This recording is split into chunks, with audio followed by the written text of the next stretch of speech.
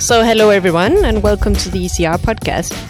The ECR group represents the European Conservatives and Reformists in the European Parliament here in Brussels. I'm Christina Rasmussen from Denmark, and I have here next to me, as usual, my two colleagues, Otto Jotto from Finland. Hello. Hi, and Kallis Baumatis from Latvia. Hello. Hi. So today we would like to welcome our guest, British member of the ECR group, Mr. Andrew Lure. How are you doing? There. Hi, very well, thanks. Good to be here. A big welcome to you, and thank you very much for taking your time to be here today. It's a pleasure, thanks. Mr. Lure represents the British Conservatives of the East Midlands in Britain. Here in the European Parliament, he sits in the Committee on Culture and Education and Regional Development Committee. Mr. Lure is also the chairman of the ECR Policy Group on Subsidiarity and Localism, which means that he is working towards improving the influence and sovereignty of nation-states in the EU. Today we'll talk with Andrew Lure about British culture and education and how he sees these two sectors developing in the future. Not only about the British, right? No, both in and outside of the UK, yeah, of course. So before we start, let me add that the views and ideas expressed here represent the view of our guests and are not necessarily the views and ideas of the ECR group. So let's get started. And also, and Carl, I'll give the word to you. Mr. Lure, thank you very much for joining our show. And let me open up with a starting question. How come these two aspects, these two important aspects, culture and education, go, as far as European Parliament is concerned, go together, hand in hand, not separately?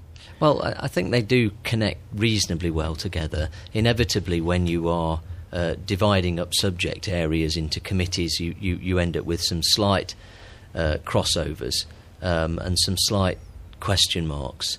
But certainly from my previous background in politics, in local government, the two of them have tended to go well together.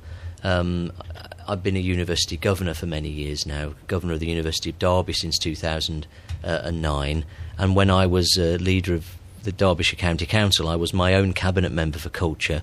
So I say that not just to illustrate how it suits me and my particular personal interest that the two committees are together, but also just how those two subject areas go together. Culture informs education, education informs culture. The other one that comes in and out sometimes with these is tourism, where, for instance, I moved the tourism department into the culture directorate when I was a county council leader. But again, that was a combination of it being a sensible fit there and having some time and some expertise to be able to devote to it in terms of the department. But also it reflected my personal interest that tourism and the visitor economy is also a big interest of mine, and I'm always feeling that people come for cultural experiences in tourism quite often, and therefore making sure that your cultural output it reflects the interests of the culture of the community that you represent, but also it has an eye on what is attractive to people who are coming to visit the area as well. And if you're talking about especially British culture and education, whenever I'm doing research in the very top universities of the world, they're almost always either British or American. So my question is there something specific in Anglo-Saxon culture which produces great conditions for top universities? I think there is a very strong, open, debating society culture, which I'm quite keen to defend, which contributes towards those universities. Also, I think the unbroken history of the university sector that hasn't had the fractures of particularly the Second World War, communist occupation, communist governments and so on, breaking up that sort of thread of free thought and debate in the university sector. So in a sense, the history has helped inform the structure. And it came as quite a surprise to me when I started in the European Parliament looking into university sectors in other EU member states, how particularly in the East, but also in other parts of the EU, how many of them are still very state-regulated organisations, to the extent that when the Juncker plan was announced, universities complained. And I thought that they were complaining just because they weren't going to get a grant, but actually had to do finance and loans and so on. But it turned out to be even more of a problem than that because of their state-owned and regulated structure, They weren't allowed to participate in borrowing money rather than just being given it, or indeed in standalone companies or spin-offs or the sort of ventures that British and American universities get involved in. And this is really why one of my main objectives at the halfway point in my mandate, with Brexit in mind, is to ensure that the university sector, disappointed and dismayed by Brexit as it was, in a bit of a display of groupthink, I have to say, which rather slightly goes against what I was saying about the free flow of ideas in British universities. They're as inclined to groupthink as any other sector is, that they still have access to the EU, but the EU actually still has access to the UK, because what you say there is absolutely right. It isn't just that the UK university sector is operating at a high level. In terms of international comparatives, it's actually way, way above even places that you would think would be very comparable, like the Dutch or the Germans or the Swedes.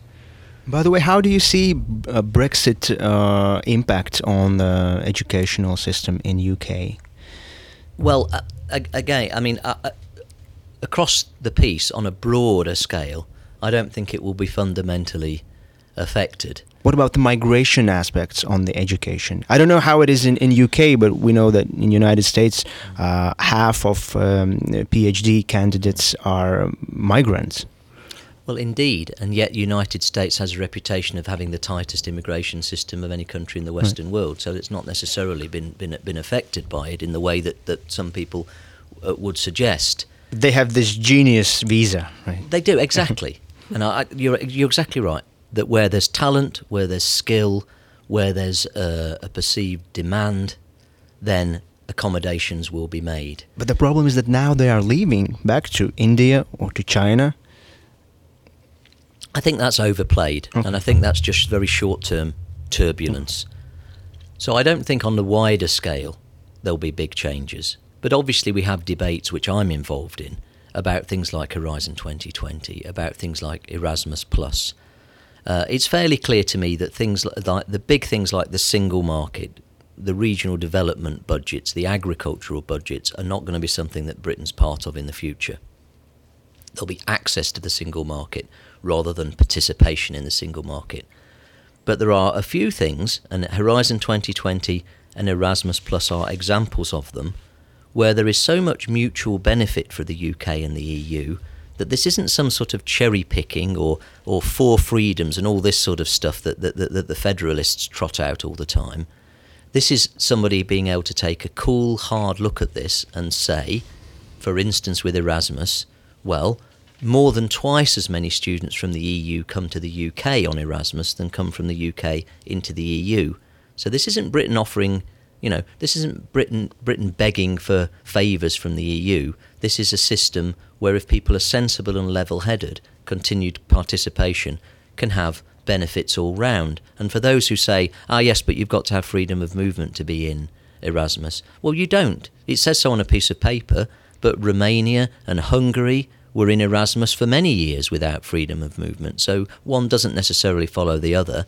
There isn't a template for something as big as Brexit, so we all have to be a bit more creative about it. This reminds me, Otto, you had a great point on rigid social classes in terms of education, especially in UK. Can you elaborate and social class in the UK? I guess we were talking about because Britain is often viewed as a class society. From my point of view, it's very different from continental Europe in the sense that every class has their own kind of unique pride identity that they don't necessarily want to get out of. Yeah, it's not like you're kind of proud to be on a social class. You're proud to be working class hero. Yeah, sure. Yeah. Well, there's a bit of that. I mean, it's propagated. Does it affect education though? No, well, I think where it affects education is that there's sometimes insufficient pressure to ensure everyone has the ability to get along. However, there is 40% of young people in Britain are going to university now. We've had a stream of prime ministers and political leaders at the highest level who've come from unbelievably humble backgrounds. I mean, Mrs. Thatcher is the classic example. John Major as well, though. There are lots of others. I think social class is This more... was before automation period, though. No? Well, I think it's more sort of something people find entertaining or a subject of cultural discourse, rather than being any more solid in the UK than it is anywhere else. I mean, the United States particularly prides itself on being the ultimately fluid society. Yet you've now got a billionaire who inherited most of his money as the president of the United States, and before that you'd got two families who between them were either presidential or vice presidential candidates for virtually a third of a century. The ability of people from humble backgrounds in the United States to get to university is actually considerably less than it is in the UK. But I do accept that there are other societies, and I suppose Finland is a often cited example, where Finland, it always seems to me, does have a really rigid class structure in that you've only got one, and everybody's in it. We kind of started as all being labor class in the 1900s early, with a very, very small elite. So I guess we don't have the same historical time to kind of develop like identities in that same sense. Whereas in post-Soviet countries, as in Latvia, where I come from, in 1990, when Soviet Union collapsed, then everyone was on the same step, and you just had like 2, 3, 4, 5 years to acquire as much capital as you could, legally or illegally. Yes. And it's not only about money; it's as well about capital of knowledge. No. So, yeah. But like the social movability is actually like slowing down considerably. Like we have had free universities, but apparently it seems to be something you inherit from your parents. So the system itself doesn't really secure like social mobility, even in Finland, which should be on paper quite egalitarian. I also think, though, that people with similar backgrounds and similar career structures seem to be meeting one another more and mixing with other people less, which is creating less fluidity in social structures as well. I mean, all I think you can do is provide as much equality of opportunity rather than equality in the more left-wing sense of the word, equality of opportunity for people, so that if they do want to take on this change in life, this change of career, this change of social status, it's available. And that's also my belief, which also distinguishes me from the left, when it comes to men and women as well.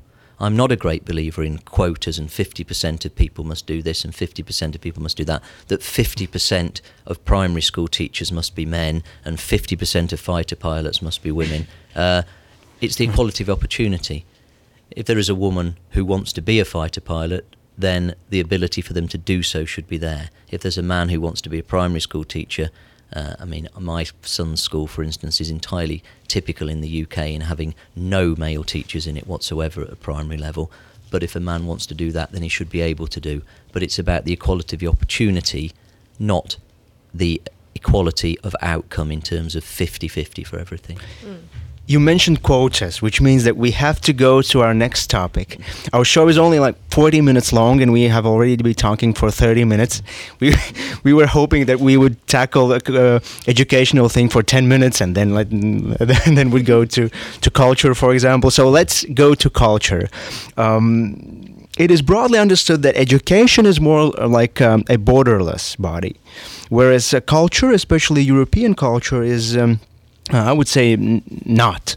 Countries can, for example, protect their own nation culture by setting quotas. Let's say how many French songs on an hourly basis you can play on the radio. It seems to me that the same goes with French cinema in Belgium as well. What is your take on this? Can we protect or preserve our culture with a decent degree of protectionism? No, I actually think that you protect your culture by producing stuff that's good. And if you receive a guaranteed state subsidy for something, no matter how rubbish it is, then that's not a particular incentive to produce high-quality cultural products. Most of the great works from any culture have not come about because the government's paid people to do them. And your example of the Soviet Union is telling there, that I'd suggest that most of the artworks that were produced in the Soviet era were by state-subsidised, officially approved painters, are not necessarily of the highest quality.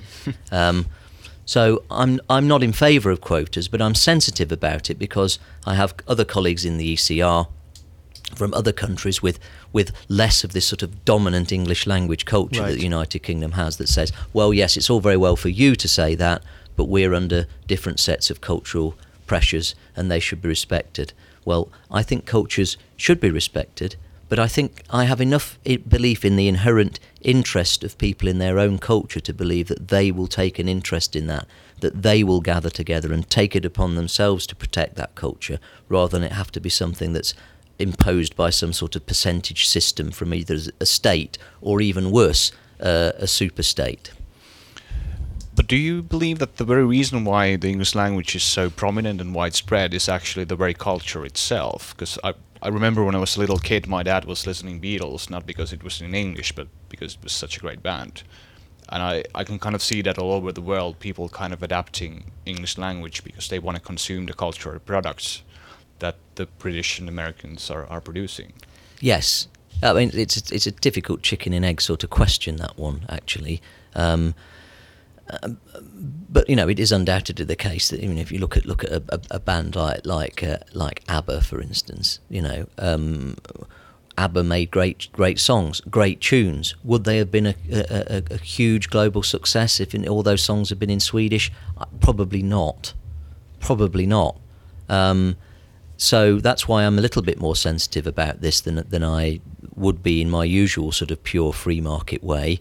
But I do worry that even allowing that slight concession leads people who are my colleagues on the Culture Committee to say, yes, and that's why culture is completely different and we must push out all market influencers and just simply give people subsidies to produce whatever they want, because it's usually not all that good. And if it's being produced to order by the state, well, again, I only have to look to the history of Eastern Europe to see that sort of state-dictated culture is not usually the best.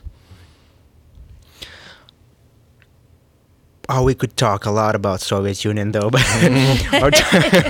our time is running out. And maybe last question from my side. What are the next plans during the next 2.5 years here in the European Parliament, apart of awaiting Brexit, of course? Yeah, well, that's a good question, one I get asked a lot. I mean, it's been very interesting to me that demand for my speaking services in the United Kingdom is at an all-time high now compared to before. I mean, this started when Cameron clicked the stopwatch on the referendum, that suddenly MEPs became interesting people who people wanted to hear from. So thank you for joining our show. Well, quite exactly. It's my pleasure. Although I'm sure I may have been able to get this gig whether we'd had the referendum or not. But that, to me, illustrated the essential problem the United Kingdom had with the EU, that many in our political classes took the view that if you were interested in the EU, that meant that you approved of everything that the EU does. And that's why it's been fascinating for me to meet colleagues, particularly from Denmark and Finland, where there is a strong seam of Euroscepticism, but it's a seam of Euroscepticism which is a much better informed seam, where people understand the Council, the Commission and the Parliament. Not everybody, of course, but generally speaking, people in Denmark and Finland and elsewhere are better informed about what the EU is and does, and that doesn't translate to them then approving of it. And the problem in the UK is that concepts like European citizenship weren't ever used or mentioned at all by anyone except sort of people on the right in politics who didn't like them, like me. And then suddenly we discovered that we had become European citizens based on a treaty that was signed in Lisbon that no one had ever heard of. And we're so not good at the EU, and therefore would never get the best out of it, that I drew the very unfortunate conclusion that it just isn't for us. But my worry is that although the official government line is we wish the EU well and we hope it will be a success, we perhaps do hope it will be a success, but my analysis of the way it's structured, its inability to reform, its inability to respond to external pressures and new realities means that I fear it probably won't succeed.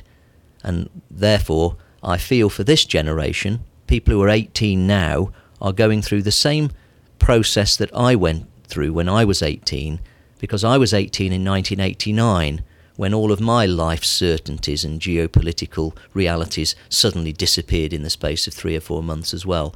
And that is, I think, what this generation is going to face, that things they've always assumed are going to be there, are always going to be the same, are their sort of fixed points in the world, aren't going to be. And that's either incredibly exciting or incredibly frightening, or indeed possibly a bit of both.